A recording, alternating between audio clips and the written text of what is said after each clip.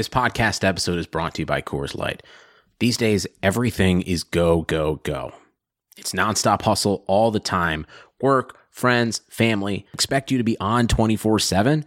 Well, sometimes you just need to reach for a Coors Light because it's made to chill. Coors Light is cold lagered, cold filtered, and cold packaged.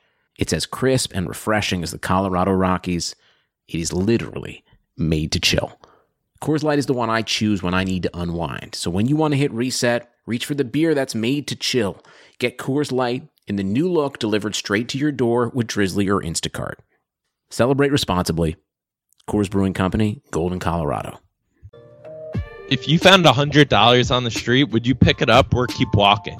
Of course you'd take the money. So why do you keep picking winners and not betting on them? That's why I go to MyBookie. It's fast, it's easy, and they pay when you win. Let's face it, where you're betting is just as important as who you're betting on. Do the smart thing. If you're going to bet this football season, bet with MyBookie. Did you know you could bet on games after kickoff? If by the second half it looks like your bet is going to lose, you can always just take the other side. If you're the kind of guy that likes to bet a little and win a lot, like us, try a parlay. If all your picks come through, you'll multiply your winnings. And no matter how you bet, the NFL season is the best time of the year. Join now, and MyBookie will double your first deposit. That's double. Use promo code BLUEWIRE to activate the offer. That's promo code BLUEWIRE. Visit mybookie.ag today. You play, you win, you get paid. Blue Wire. It's exciting to win money. Back out to Allen. His three-pointer. Bang! Tie game with 5 seconds remaining. Is there anything you don't gamble on? Not really.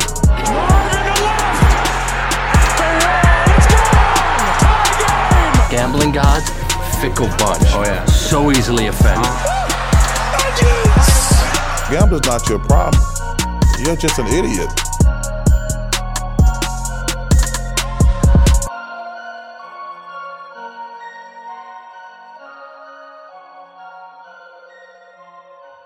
Welcome to Full Slate, a Blue Wire gambling podcast. I'm Cody Darwick, joined by my brother, Tyler Darwick, for the NFL Week 1 Pick'em Pod. Tyler, we survived the summer. Survived the summer. I'm excited. NFL's back, just a few days away. You know, summer 2019 was fun. Cody, I don't know if you know this. I went to Europe for 2 weeks. It was a good time, but I'm excited to have the NFL back. You are now a citizen of the globe. I went to Canada, so do you think that'll help our picks at all? Hopefully. I actually, breaking news on the pod, I guess. I changed up how I'm going to approach the pods this year. Last year, my locks of the week were terrible. Last year, when I was gathering stats and trends, I would type it out on a document on my computer. This year, I'm going old school. I'm writing it down in a notebook to keep it handwritten. If it starts out hot, my locks started out hot, I'm going to continue this. If not, I might go back to the computer. Handwriting is a pain in the ass. Tyler, I've been a notepad guy, legal pad from day one here. I've saved all my notes just for one day when this thing gets massive. But yeah, it's really a blue collar work ethic that leads to better locks of the week. So welcome aboard. Happy to have you.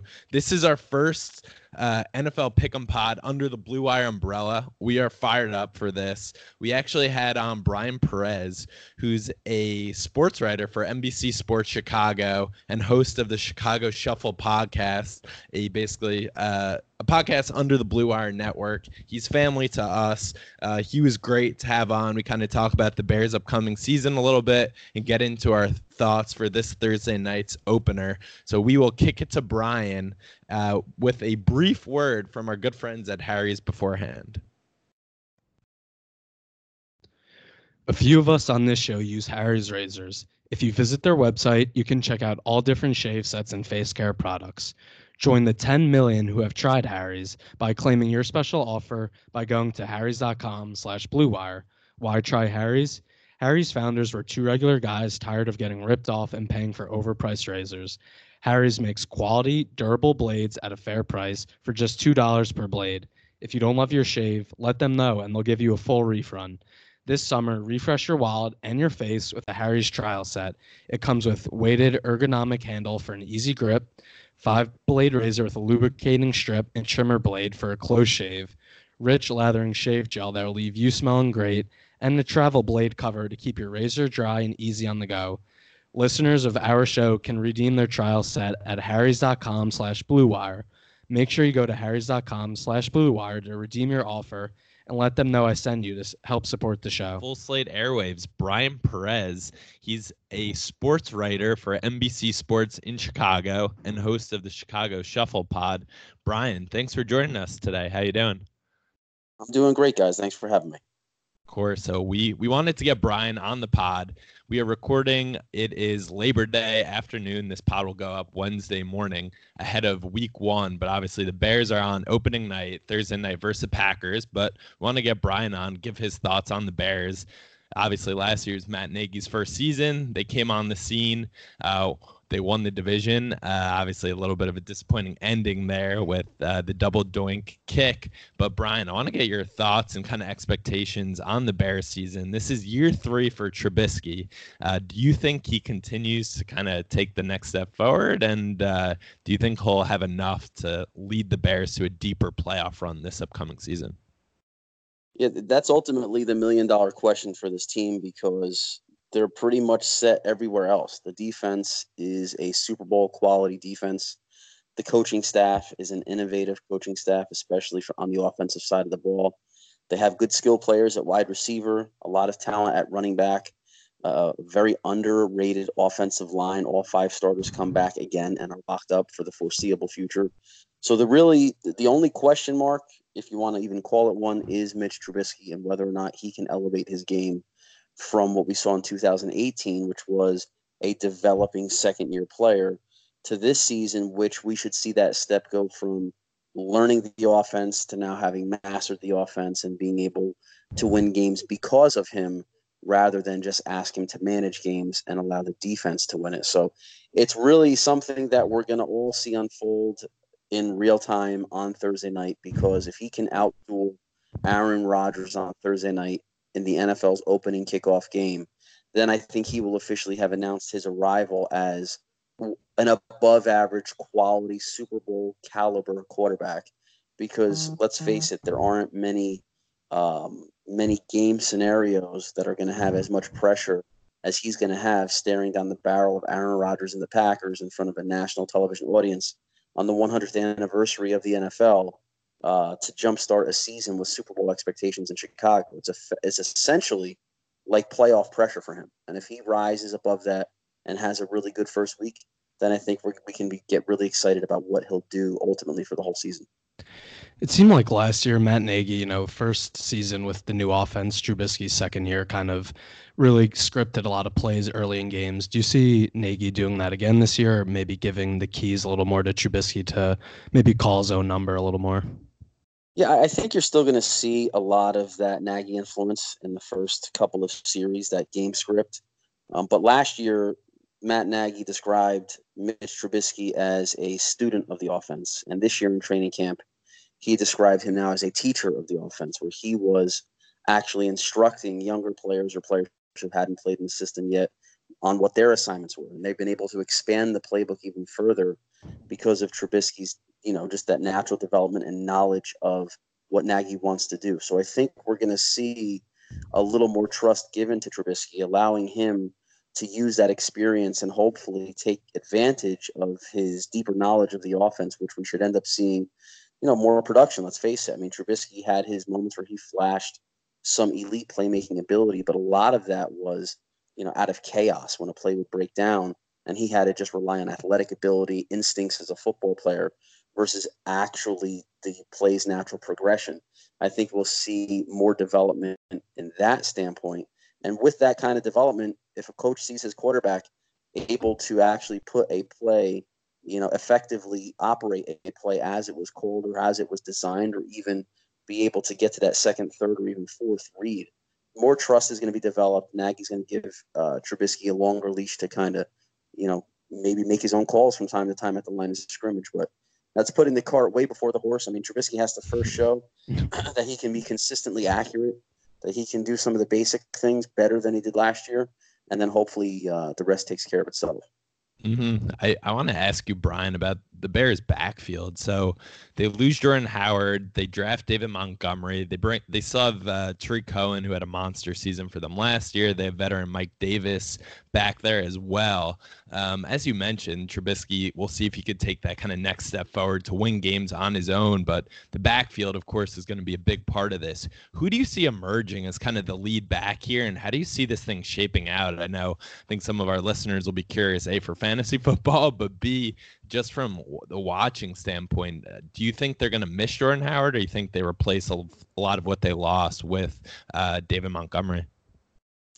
Yeah, so David Montgomery, in the draft work that I also do, he was my RB1 in this draft class ahead of Josh Jacobs, who the Raiders took in the first round. And that was before he was a Chicago Bear. So that's without Bears fandom playing a factor here. I think David Montgomery is the most talented running back the Bears have had in the program since Matt Forte in his prime. I think he's a far superior player to what Jordan Howard brought to the table, just from a positional trait standpoint, his ability to naturally feel the flow of the defense, his lateral agility, his contact balance. He has the chance to be a really, really, I don't want to throw the word special around because that's usually reserved for the elite generational type guys, but he has a chance to be a household name much sooner than later, and especially in fantasy football circles. If the suggestion that he's going to be the Kareem Hunt role for Matt Nagy is accurate, then he's going to be a favorite in fantasy football leagues real soon. And I do think that talent naturally rises to the top of a depth chart and, a pecking order in terms of who touches the ball the most. And I just believe that David Montgomery has more talent as a bell cow back than Mike Davis does. And, he's not really competing with Tariq Cohen for touches, because Tariq Cohen gets manufactured touches, like packages of plays that are intended just for Tariq Cohen. No other running back can do what Tariq Cohen will be called to do on a particular play or a particular scenario. David Montgomery is going to be your traditional between the tackles guy who offers more as a receiver out of the backfield than Jordan Howard ever did. And he has just this ability to, just fire up the offense, because he's going to break a lot of tackles and he's going to make a lot of defensive players look silly in the process. So I think Montgomery ultimately ends up being the lead guy. I think as a rookie, he's going to have to earn it, obviously. And I don't think you'll see a large disparity in terms of he's getting 75% of the carries as compared to maybe 25% being split between Davis and Cohen early in the season. Maybe it takes until late September before that kind of ratio plays out. But I do think eventually you're going to see David Montgomery as that 75% of the carries guy. But that doesn't mean Tariq Cohen won't be in the game. I think you're going to see the two of them in the game a lot, on a majority of plays. Tariq Cohen is going to have a role, in the slot, as even in the backfield at the same time as Montgomery. So they both have standalone value. If you're thinking fantasy football terminology, they both have standalone value without a doubt. But from a pure football standpoint, it's going to be David Montgomery who's going to lead this team in the backfield, assuming he can stay healthy. Well, it's a good point you bring up with Kareem Hunt, because his breakout game as a rookie was the opening night of the NFL season versus the Patriots on Thursday night. So David Montgomery could, potentially be in a similar spot. Obviously, maybe not as good as Hunt did in that opening game, but could really get his name out there to the broader audience. Let's jump to the Bears defense. You mentioned it's a Super Bowl caliber defense. Last year, the Khalil Mack trade took this team over the top. They lose Vic Fangio in the offseason. They bring in Chuck Pagano. What do you think, the hot word about the Bears defense over this past offseason was regression, how the takeaway numbers aren't going to stay the same. What do you think the Bears can do to, keep that elite level defense? Do you think the talent just overwhelms, or will the loss of Fangio kind of reign true? Yeah, so this whole concept of regression for the Bears defense, or just in general, we're talking about, top tier performers from one season regressing the next year. I don't really buy into that in terms of, if the Bears suddenly don't have as many takeaways in 2019, that they somehow regressed as a unit. I think the Bears will still be the pace car, right? So they might not get as many takeaways or force as many as they did in 2018, but there's still going to be a top 2 or 3 defense in that category. So even if last year was just this ridiculously productive season and they can't match it, well, it's kind of like I said this on the Chicago Shuffle the other day. if Ezekiel Elliott in 2000 whatever year runs for 1,800 yards and leads the league in rushing, and then the following season he runs for 1,400 yards, regresses statistically, but still leads the league in rushing, he's still the elite running back in the NFL, even though he didn't have the same number of yards.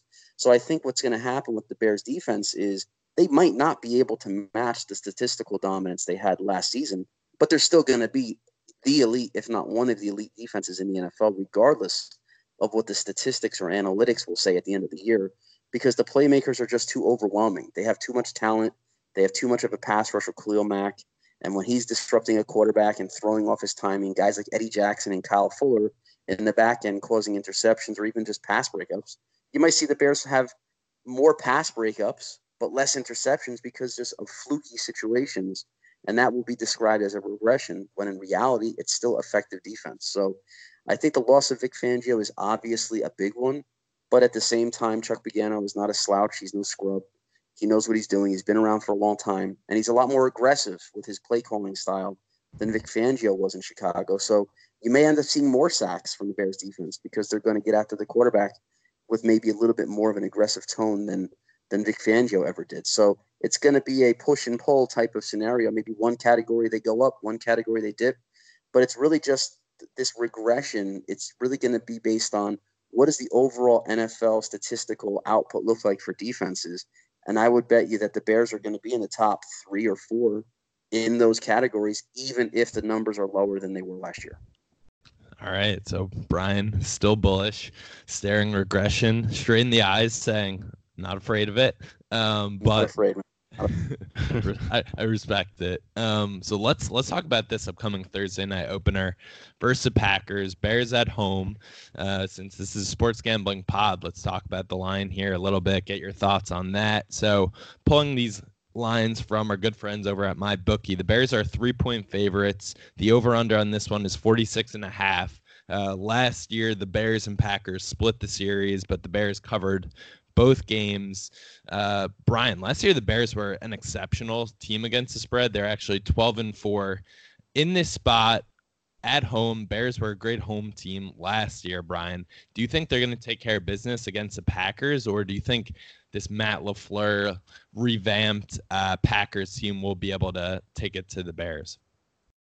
See, this is anytime you have a Bears Packers game, you're trekking down a slippery slope because, the season series, I think they've played each other 198 times, and it's like 97. The Packers have the edge of something like 97, 95, and whatever number of ties are left over. So it's literally the longest running rivalry in the NFL, and neither one of these two teams has made themselves a clear-cut better performer in these matchups. I mean, you go through decades and spurts. One team is stronger than the other, but we got 100 years of football here, and there's only 2 wins separating the two of these two teams. So when you come down to starting to put money on the Packers versus the Bears, my first piece of advice would be probably look elsewhere because I have no idea how this is going to shake out. I mean, look at last season in the opener. The Bears jumped all over the Packers, looked like it was going to be the biggest upset of the season, up several scores going into halftime. Whoever took the Bears that night probably were counting their money. And then in the second half, Aaron Rodgers comes back and leads the Packers to a win. Now, I don't know what the spread was. Maybe whoever took the Bears still won that night anyway. But the bottom line is these games are so unpredictable and sometimes hard to project that I think a 3-point favorite for the Bears is reasonable because that really feels like a push when you're at home. And I just feel like you're going to end up with a 1-score game. Is that a field goal? Is that a touchdown? I know that ultimately decides, for your listenership, whether they put money on this game or not. But I think you're going to have a really closely fought game, and it could come down to a field goal. And honestly, if you're betting on a field goal kicker to win you a game, I would stay away from the Bears. Well, I think that's a good segue to what I wanted to ask you next. The Bears announced Eddie Pinheiro is going to be their starting place kicker. Matt Nagy said on Sunday.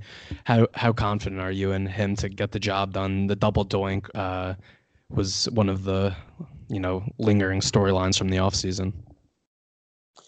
So, it's the whole kicker situation, right?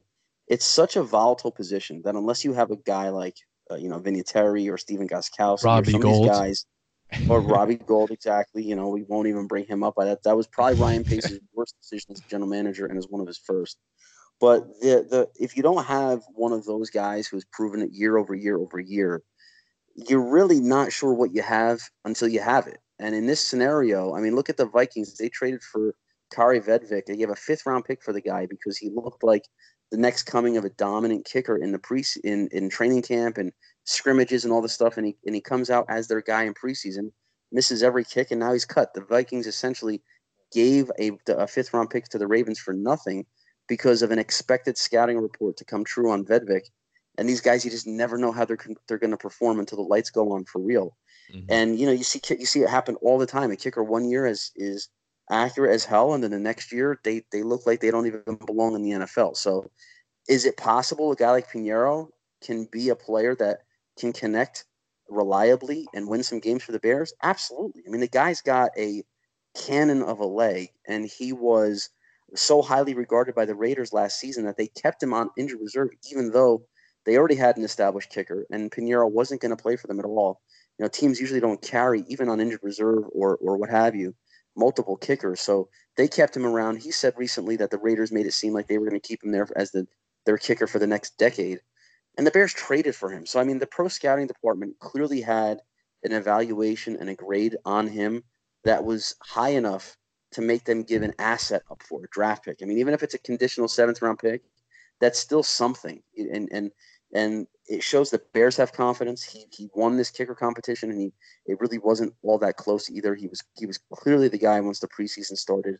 You know, the guy can blast the ball. We'll see if the pressure gets to him, but I think anyone not named Cody Parkey is enough. Yeah, I think I agree with that, especially just the way last year ended for this Bears team. Absolute heartbreak. But Brian, we want to get your play here. Like you said, I think for me personally, looking at this line, looking at the over under, it's such a toss up, right? Because Mike McCarthy, Aaron Rodgers, we know about their drawn out kind of battles the last couple of years. They bring in Matt LaFleur to basically change up the offense. And Rodgers, quite frankly, the last couple of years, obviously he's been injured, but like the numbers haven't been what they were. So for me as a bettor, the line kind of scares me in this game. The number I'm looking at, the over under 46.5. I like the over in this one. Just looking at some of the Packers trends here as road dogs of 3 or fewer points. They're not great against the spread, which is good for you, Brian, and your Bears fans. They're 2-8 straight up their last 10. 3-6-1 against the spread. However, the over has hit 8 out of 10 of these road games when they're a short road dog, and they've hit the over 7 in a row. So I think if I'm looking for a specific play, I think that's probably what I'm going with. And like you said, the Bears -3, the kicker situation scares me a little bit. I think there's a lot to be sorted out, and week 1 is just such a crapshoot. But if you have to put your life savings here on one of these 4 kind of options here, Bears with the spread, Packers with the spread, the over under, where are you putting your chips here? Yes, I would probably push my chips to the Bears with the spread because I do think they are going to pull out a win, and I do think it will probably be around that 4-point mark. The 46-point line, to me, it's that scares me because we have Matt LaFleur calling his first game as a head coach, not knowing yet what the relationship between Rodgers and LaFleur is going to be like when there's actually pressure in a real game. And they're doing it against arguably the most dangerous defense in the league. So if there's a game not to work out the wrinkles, it's against the Chicago Bears at home. 100th anniversary of the franchise. So there is a chance that the Bears defense comes out so aggressive and so fired up that Aaron Rodgers and an entirely new offensive system, or not necessarily entirely new system, but that relationship with LaFleur takes longer to get on track. So can the Packers put up 21 points? I mean, I think they need to put up 21 or more to hit that 46-point number because I don't think the Bears are going to score more than, let's say, 27, 24 themselves. So if the Packers aren't able to score, let's say the Packers are held to 17 points, I think you see the Bears win, 24-17. Was that 44 points?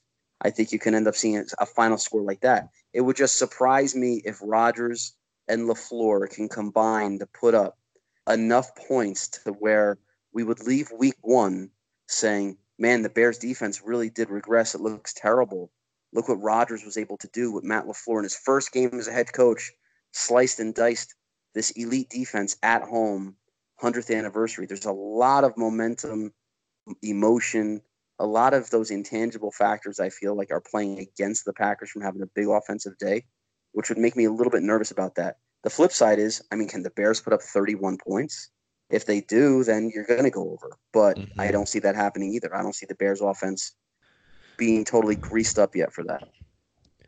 Yeah, I agree with you, Brian. I think the over-under, if I had to bet it, I'd lean more towards the under. Opening night game could be a little sloppy, and Rodgers' first game with LaFleur could be a little sloppy, but I think I'm going to have to go against you on the spread pick. I think I like the Packers +3. There are question marks around Rodgers and LaFleur, but I still have question marks about Trubisky. I know he's only started one full season. He's coming into his third offseason. You made the comment earlier. He's a teacher now instead of a student with the other teammates. I'm just still not a believer in Trubisky until I see him prove it out that he could go up against an Aaron Rodgers and outduel him. I just don't trust him. So I like the Packers in this spot. I'm in Chicago, and a lot of my friends are Bears fans, so I'll probably get a lot of hate on this pick. But I like the Packers. I think Rodgers is going to have a bounce-back year. He's heard it all offseason that he might not be the same player. I think he comes out, like you said, 100th anniversary of the NFL, the Bears. And I think there's a lot of, added juice for him in that to, ruin the Bears opening night.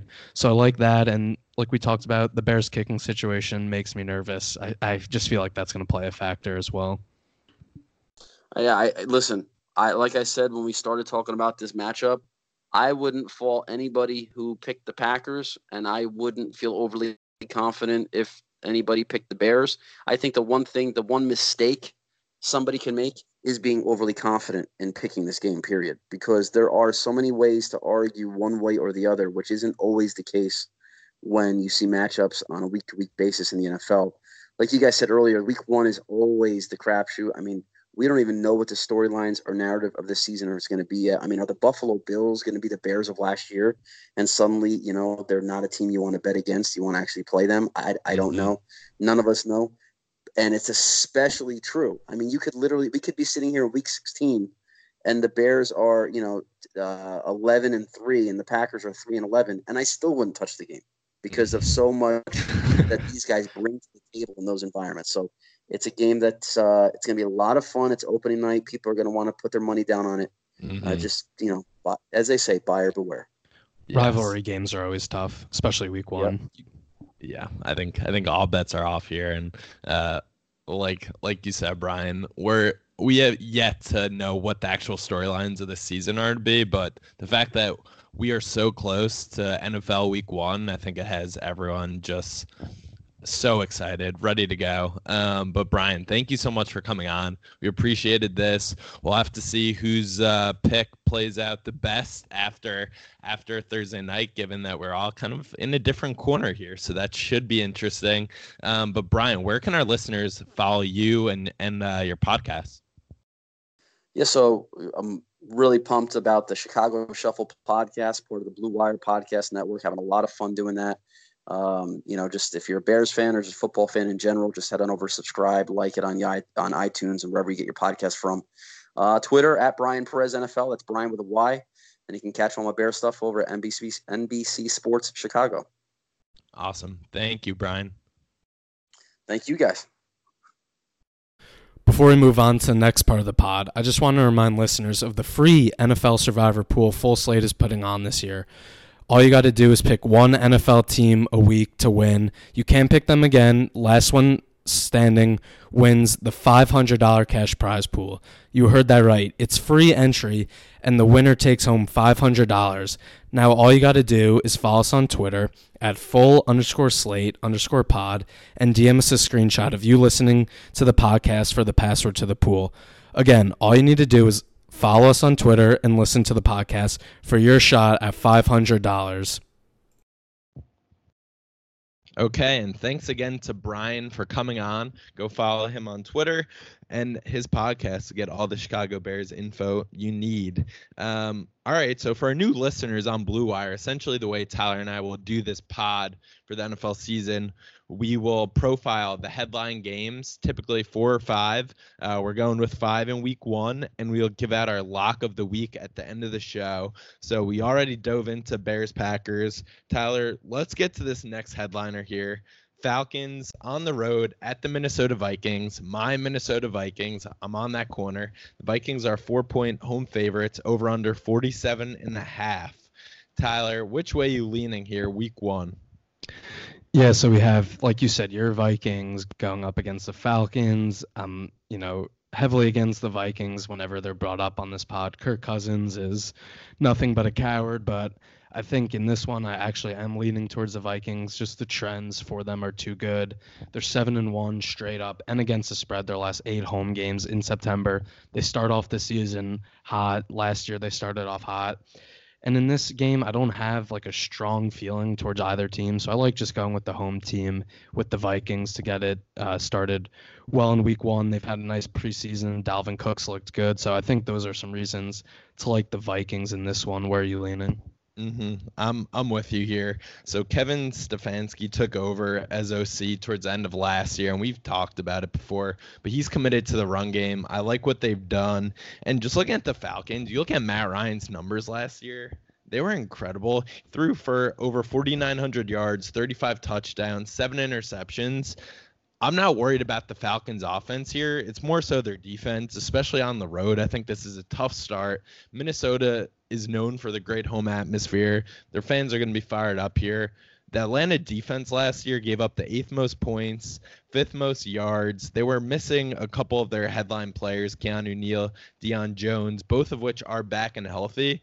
But I want to see it first from them before I'm buying an improved Atlanta defense. Like you said, 4 points at home isn't crazy. I think kind of the standard for even teams is 3 points at home. So I'm riding with the Vikings. They're 11-3 straight up their last 14 home games versus the Falcons. Like you said, they've gone off to a lot of hot starts.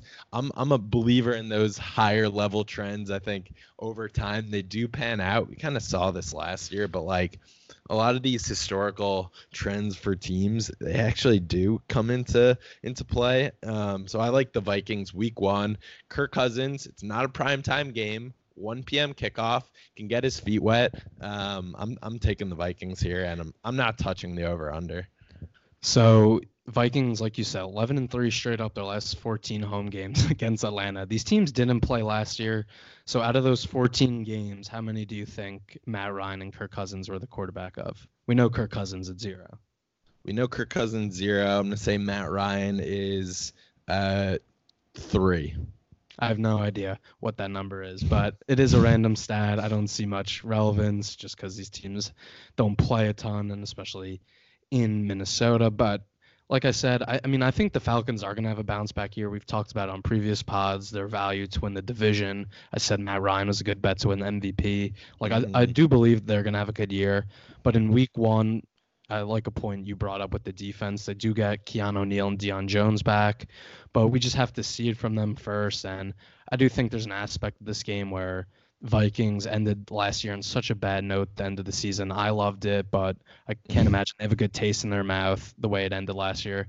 So I think they come out with a lot of energy. The crowd's going to be crazy, like you mentioned. So I just like the home team in this aspect, and it's not a primetime game for Kirk Cousins. It's perfect. It's a 1 o'clock game. There's some other good earlier, or 12 o'clock in Chicago, I should say. There's some other good noon games. So, not all eyes are going to be on him. He's at home. They're going to run the ball more. Dalvin Cook had a good preseason, so not as much pressure on him. So I think the Vikings are just a safer play. And a real quick tidbit here before we hop over to the next game. The Vikings, their last 5 week 1 games are 4-1 against the spread. Mike Zimmer, I think he's going to have these guys ready to go. And I'm buying this team as a bounce back team overall, all over the Vikings, -4. So, okay, we're in agreement here, huh? Yeah, it looks like for the first one we are in agreement, but let's move on to the next game. Rams going to the Panthers. Panthers are home dogs in this one, +3. The over-under is 50.5. Now, Cody, I feel like you can't talk about this game without mentioning the Rams lost the Super Bowl and the Super Bowl loser stat in Week 1. Everyone loves saying it. It's repetitive, but I'll bring it up. Since 2000, the Super Bowl losers are 3-16 against the spread in Week 1 the following year, 1-12 against the spread on the road. So we're on the Panthers. We are on the Panthers. 78% of the bets are on the Rams, according to the Action Network. We're my bookie guys now, but that's an interesting stat. Obviously, a ton of public action there. You have the west to east factor, which Week 1 I'm not buying as much as I am later in the season, but there is definitely something to this Super Bowl loser number. For me, some things to look out for on the Panthers side of the ball. So Cam Newton sprained his left foot versus the Patriots in preseason. He seems like he's good to go. And this Panthers team last year was a bit of an enigma. They started the season 6-2. They ended at 7-9. I think you obviously have McCaffrey back off a monster season last year. Greg Olsen, kind of one final hurrah here. I like the Panthers in this spot at +3. Now, we talked about those Vikings-Falcons trends. The Super Bowl loser trends is something I buy for Week 1. We still don't really know what's going on with Todd Gurley. I'm very interested to see that play out. I feel like that's something that still hasn't been talked about a ton. But Panthers +3 is what I'm taking. I like them at home. And maybe you get a little bit of a bump in the west to east. And +3, I just think the Panthers, I think they have enough to hang in there with the Rams and potentially win this game. I mean, at +3, you're betting them to win.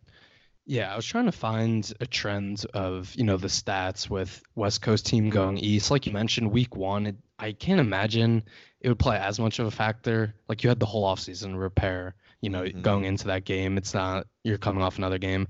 Couldn't really find anything definitive or reliable, but it said around 35% was kind of the consistent number I saw those teams win the game. So I'm with you. I like the Panthers.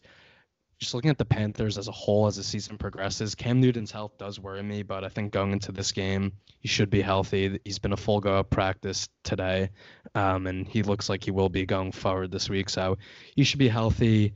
The Super Bowl hangover stat, that's a big enough sample size to believe it. So I do like Carolina. Like you said, last year they were an enigma. They started 6-2, and I remember they were 6-2 playing the Steelers on Thursday night in Pittsburgh. We were on opposite sides of that. I liked Carolina. You liked Pittsburgh.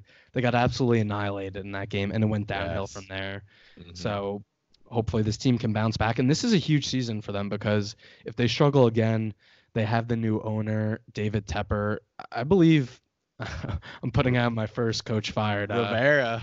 Rivera, I don't think he'll be the first coach fired, but I'm just saying, as my exterminator nickname you gave me, hot seat. They need to have a good year if he wants to keep his job. He's been there a while. It could get a little stale, so there's a lot of pressure on this team, and this is a good spot for them to get a win versus a really quality team. And I want to ask you your thoughts on the over/under because I have a strong inclination on one side. It's 50.5. Where do you lie?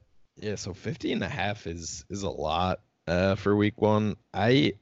I still like the over though. I see a lot of points in this game, and you're shaking your head. We're now doing these over videos, so it's nice. I get to see Tyler in his glasses.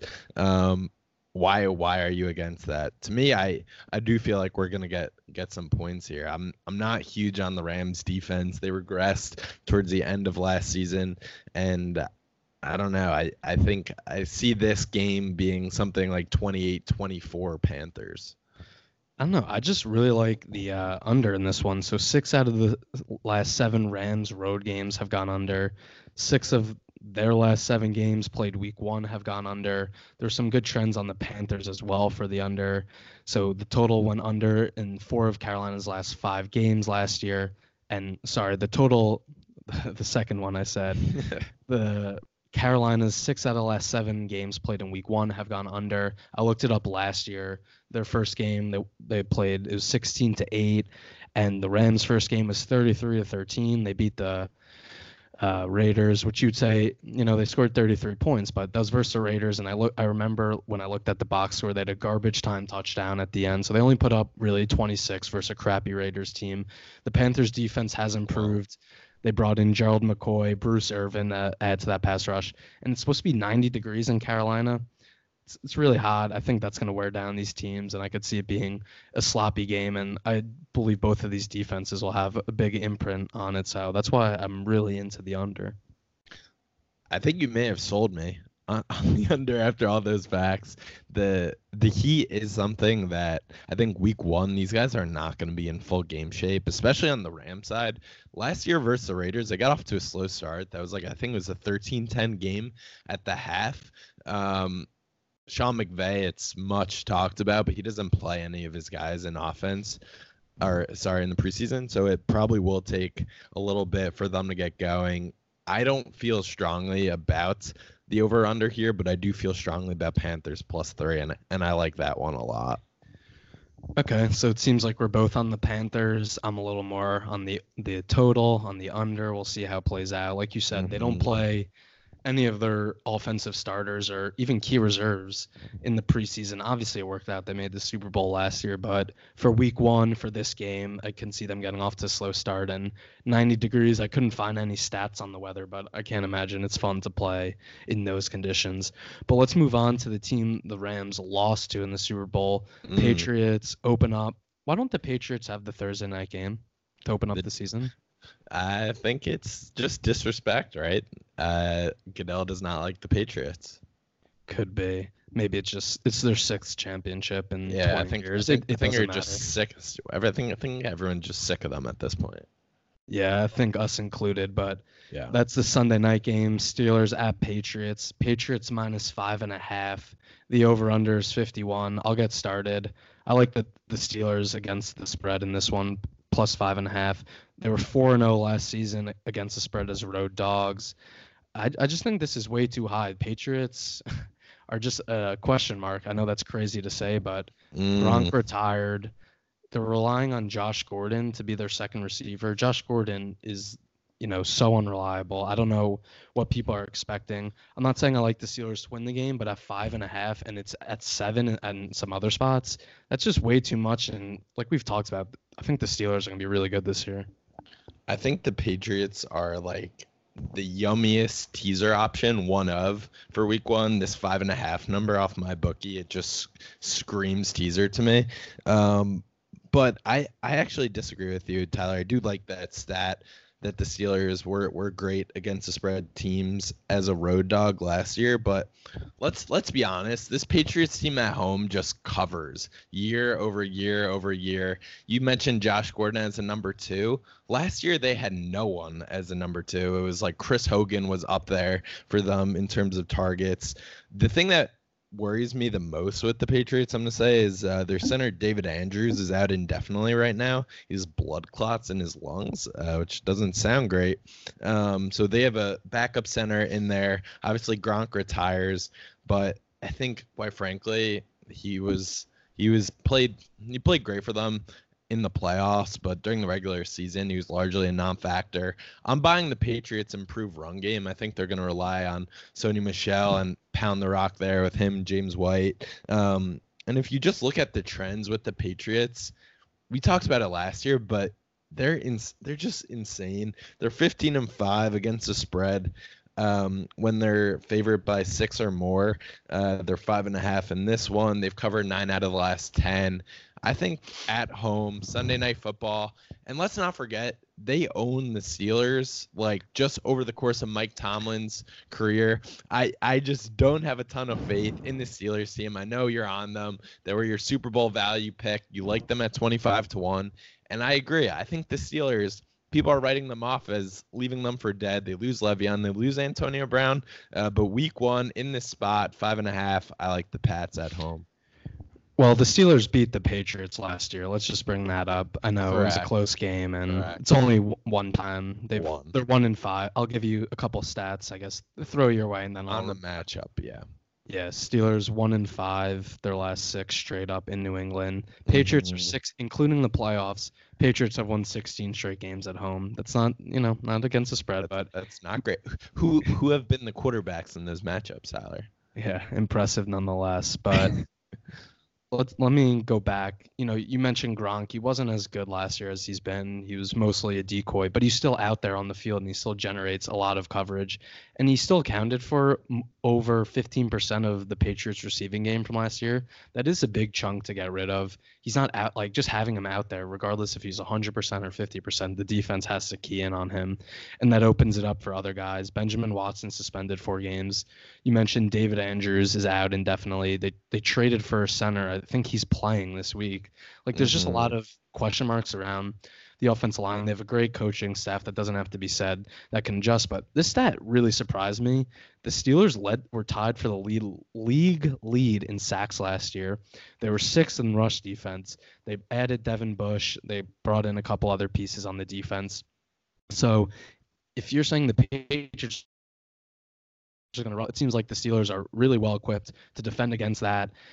So I just like the Steelers. The defense has improved. I think they're not going to be as pass heavy. I brought up that stat the other day. Big Men threw the ball 42 times a game last year, which is insane. I think they're going to be a little more run heavy with James Conner and Jalen Samuel. Play a little keep away in this one. So I like the Steelers with the points. The money line is a little enticing.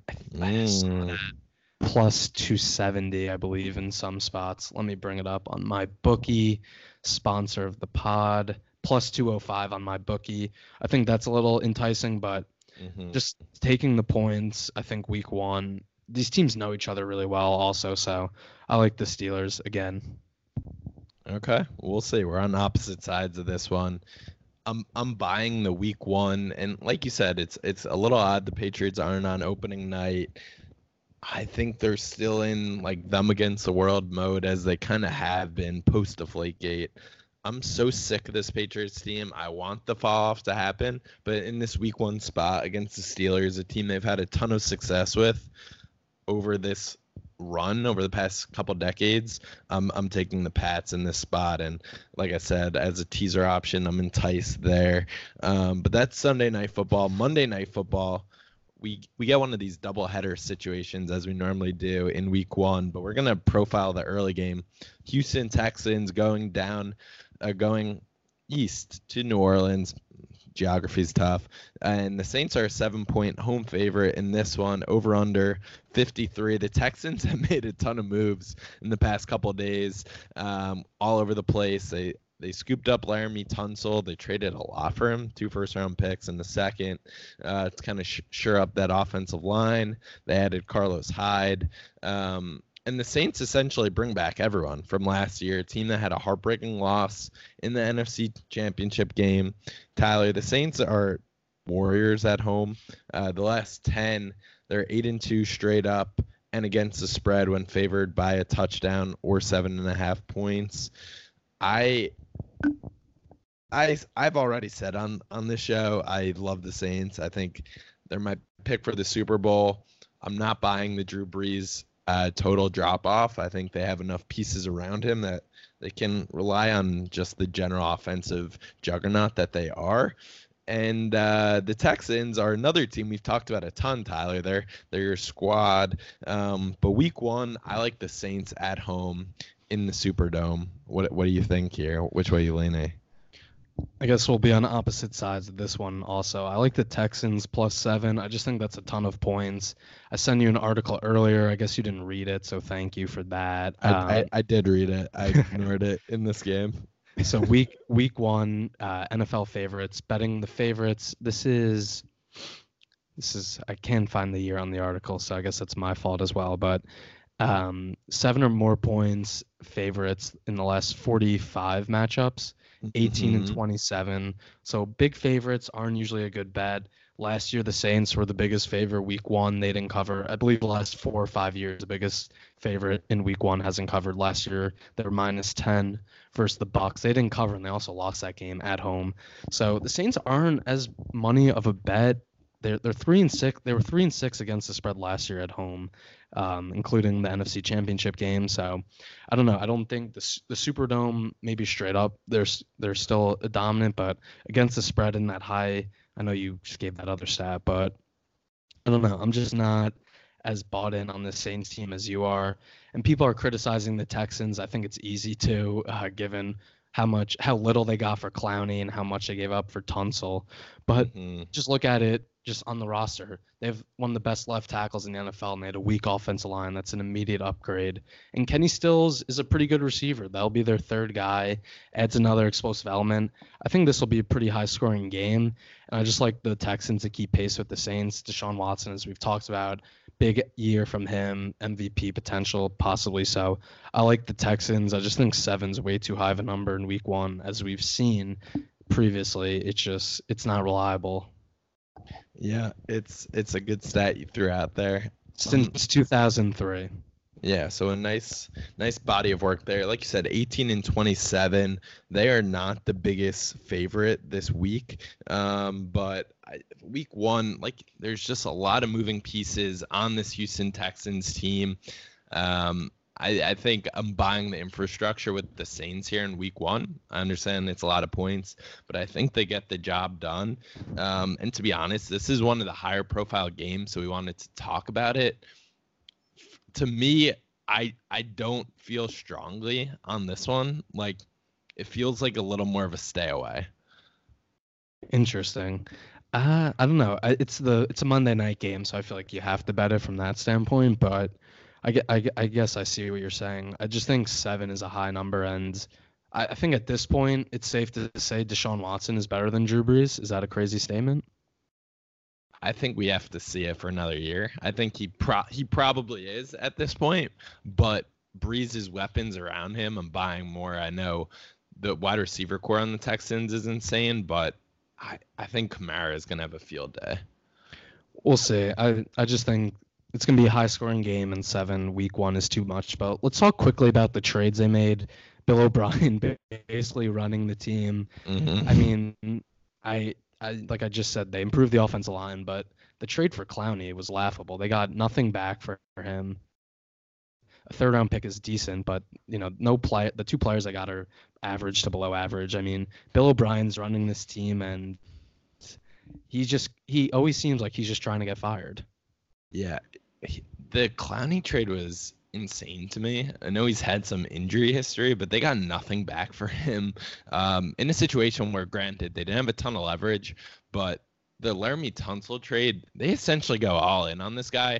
They're due to basically give him a contract extension at some point, and clearly, I think I saw, was it Mike Tenenbaum on ESPN talking about it, but he has the most leverage, one in like NFL history, potentially. The fact that the team that needs to re-sign him has already given up 2 first-rounders and a second-rounder for him. Like, it's obvious that they're all in. So good for Laramie Tunsil in advance for cashing that check. Yeah, he's about to get paid big.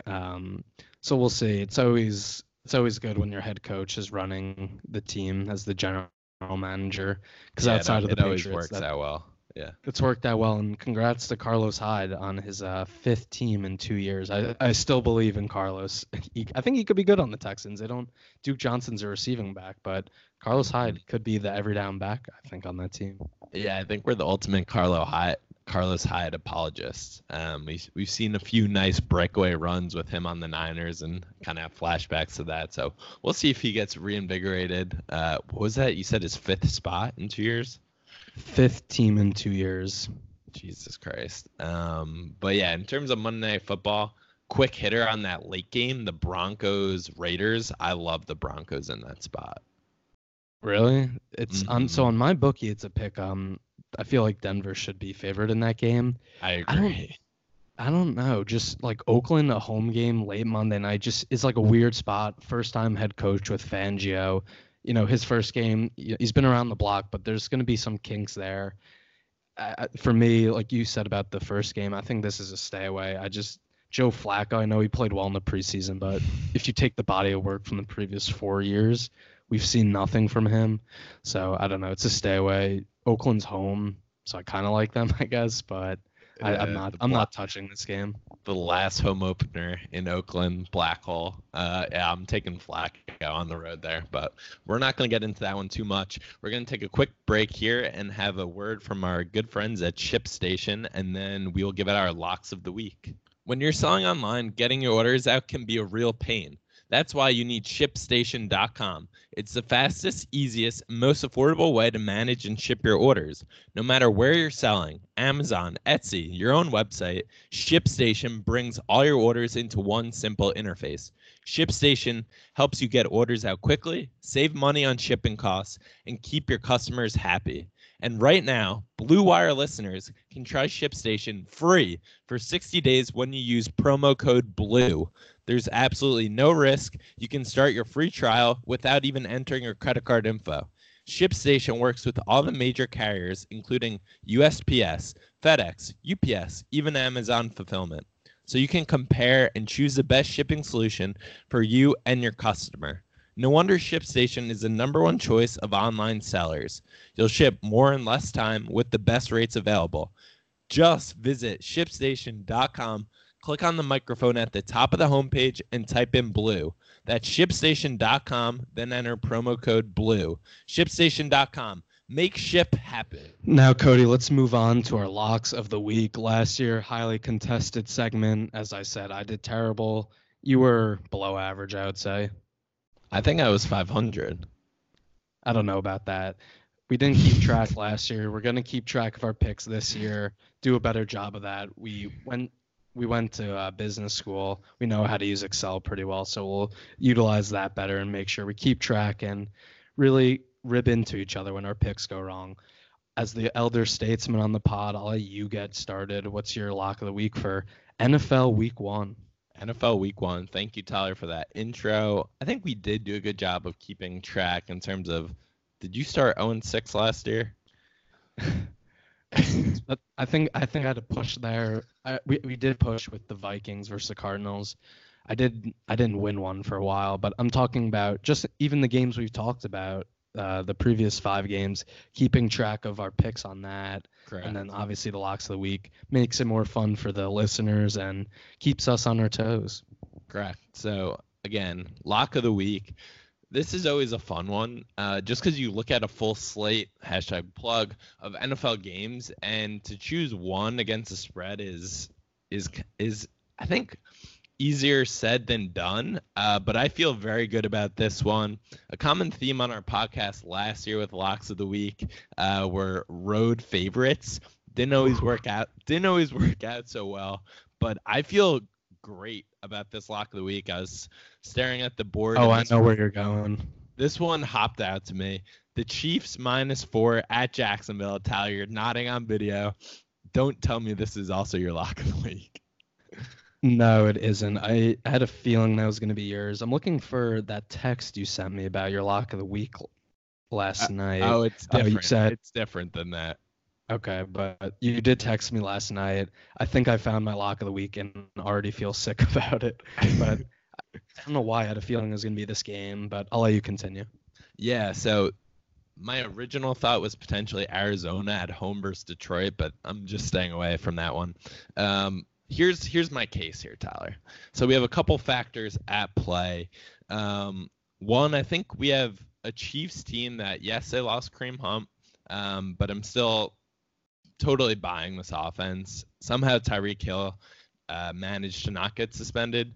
So this Chiefs offense coming back in full force.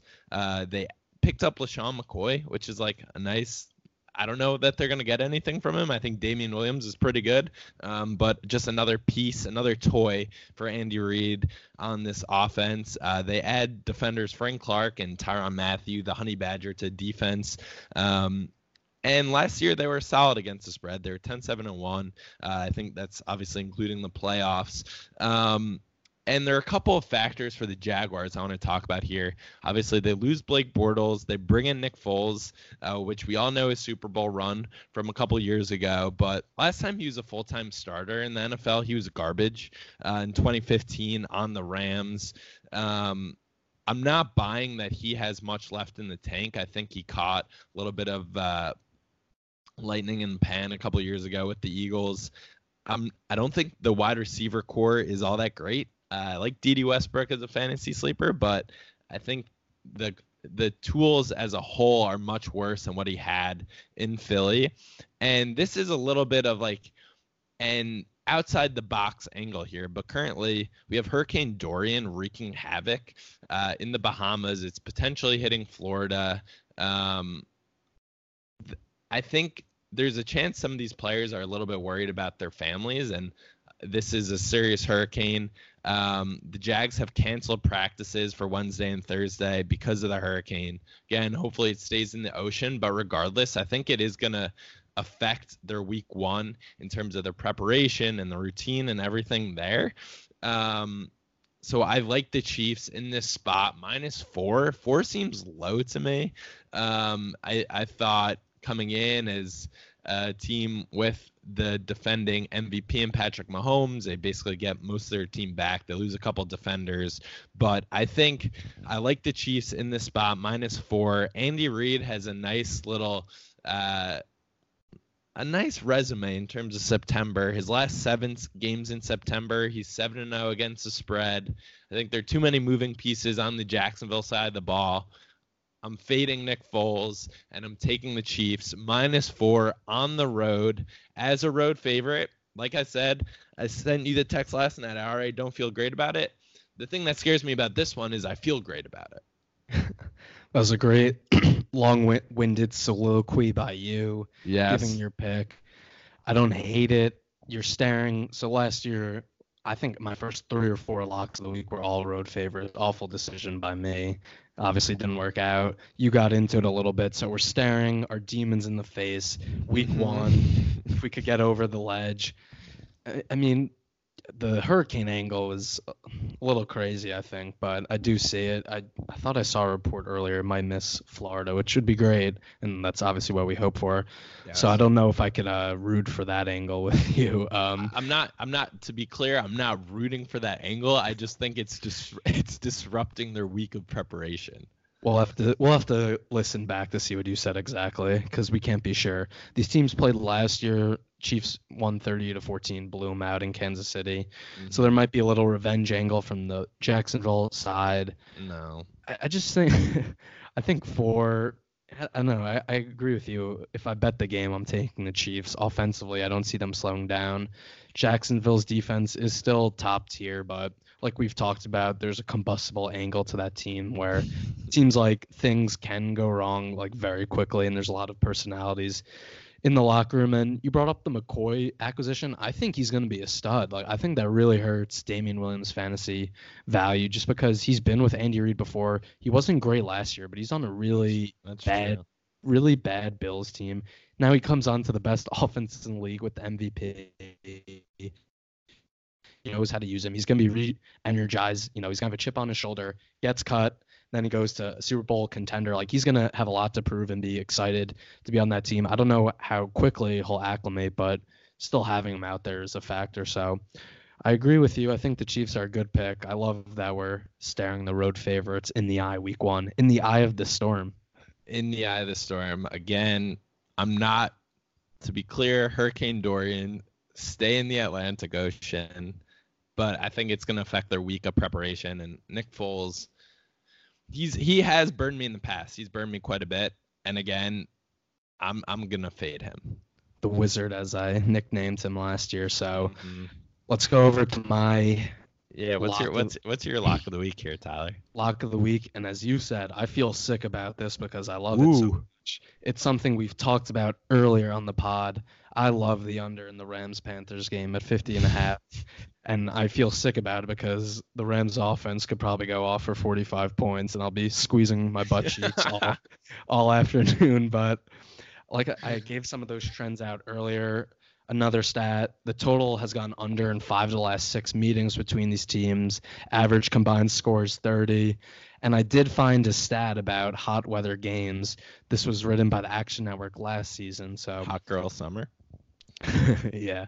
So games that are 85 degrees or higher, going back to 2003, are hitting at a 56.6% win rate, the under. So Not a huge sample size, but I think there is some validity to that. It's like I said, it's supposed to be 90 degrees in Charlotte on Sunday. Humidity 54%, which is super high. I Googled high humidity to see what kind of range that's in. Yeah, So that feels high. Yeah, 44 to 52%. So we're even above that. The human perception for that is somewhat uncomfortable for most people at upper limit. So it's going to be uncomfortable for the players, like you said. And we talked about week 1, it's going to be a little sluggish. The Rams haven't played their starters in the preseason. There's going to be some kinks to work out. I just see this as the defenses, both defenses, I think will be improved from last year. So I see it being a lower scoring game. Could be in the 20s, but that doesn't have to mean 50. So I like the under in this one. At 50.5, right? Yeah, 50.5. So it could be 24-21, and I'm sitting pretty. Yeah. I mean, you gave the case when we talked about Panthers Rams. My initial gut reaction was I like the over. Everything you're saying, it's better radio for me to disagree, but I have to say I agree. You're not taking a road favorite, which I think is very admirable of you. It's big of you in season 2 here. But no, I think there's a lot of truth to that angle, and it's going to be humid as hell there. So hopefully the fans drink a lot of water. Yeah, and I wanted to bring up one other thing I saw. So on the Action Network, they could show you how much money is on, either side. So I guess this is a reason to be nervous. 92% of the money is on the under. 92. Oh baby. So I'm not obviously saying you anything. Square. Yeah, I'm not saying anything crazy. I saw it after I decided this is going to be my lock of the week. So maybe I'm onto something, or maybe 92% of the money is about to get destroyed in this game. But how much money's on the Chiefs? The Chiefs. I'm going to say all of it. Let me. I mean, you're definitely over 50. Yeah. Great podcast segment. 78% of the bets, 62% of the money on the Chiefs. So another popular pick. I mean, I'm surprised neither of us, quickly before we wrap up, picked the Browns at -5.5. That seems like that's going to be a really public and popular bet. Get on them as the season starts. Not touching that with a 10-foot pole. We collectively as a podcast lost enough money fading the Titans. I need to see something from the Browns, but I think if anything, that one, maybe a first half bet, like Browns come out hot. Maybe that's the angle there, but game, no thank you. I'll be honest. I was deciding between that and this under the Browns. We don't have to talk about it much. I'm just not high in Tennessee, but I think that wraps up our week 1 pick'em. So we'll make sure to tweet out our picks for the 5 games we discussed and our locks, and hopefully we start 2-0 collectively as a pod. Yes, we need it, and we will have a special guest upcoming on this Sunday's pod, so stay tuned for that one as well.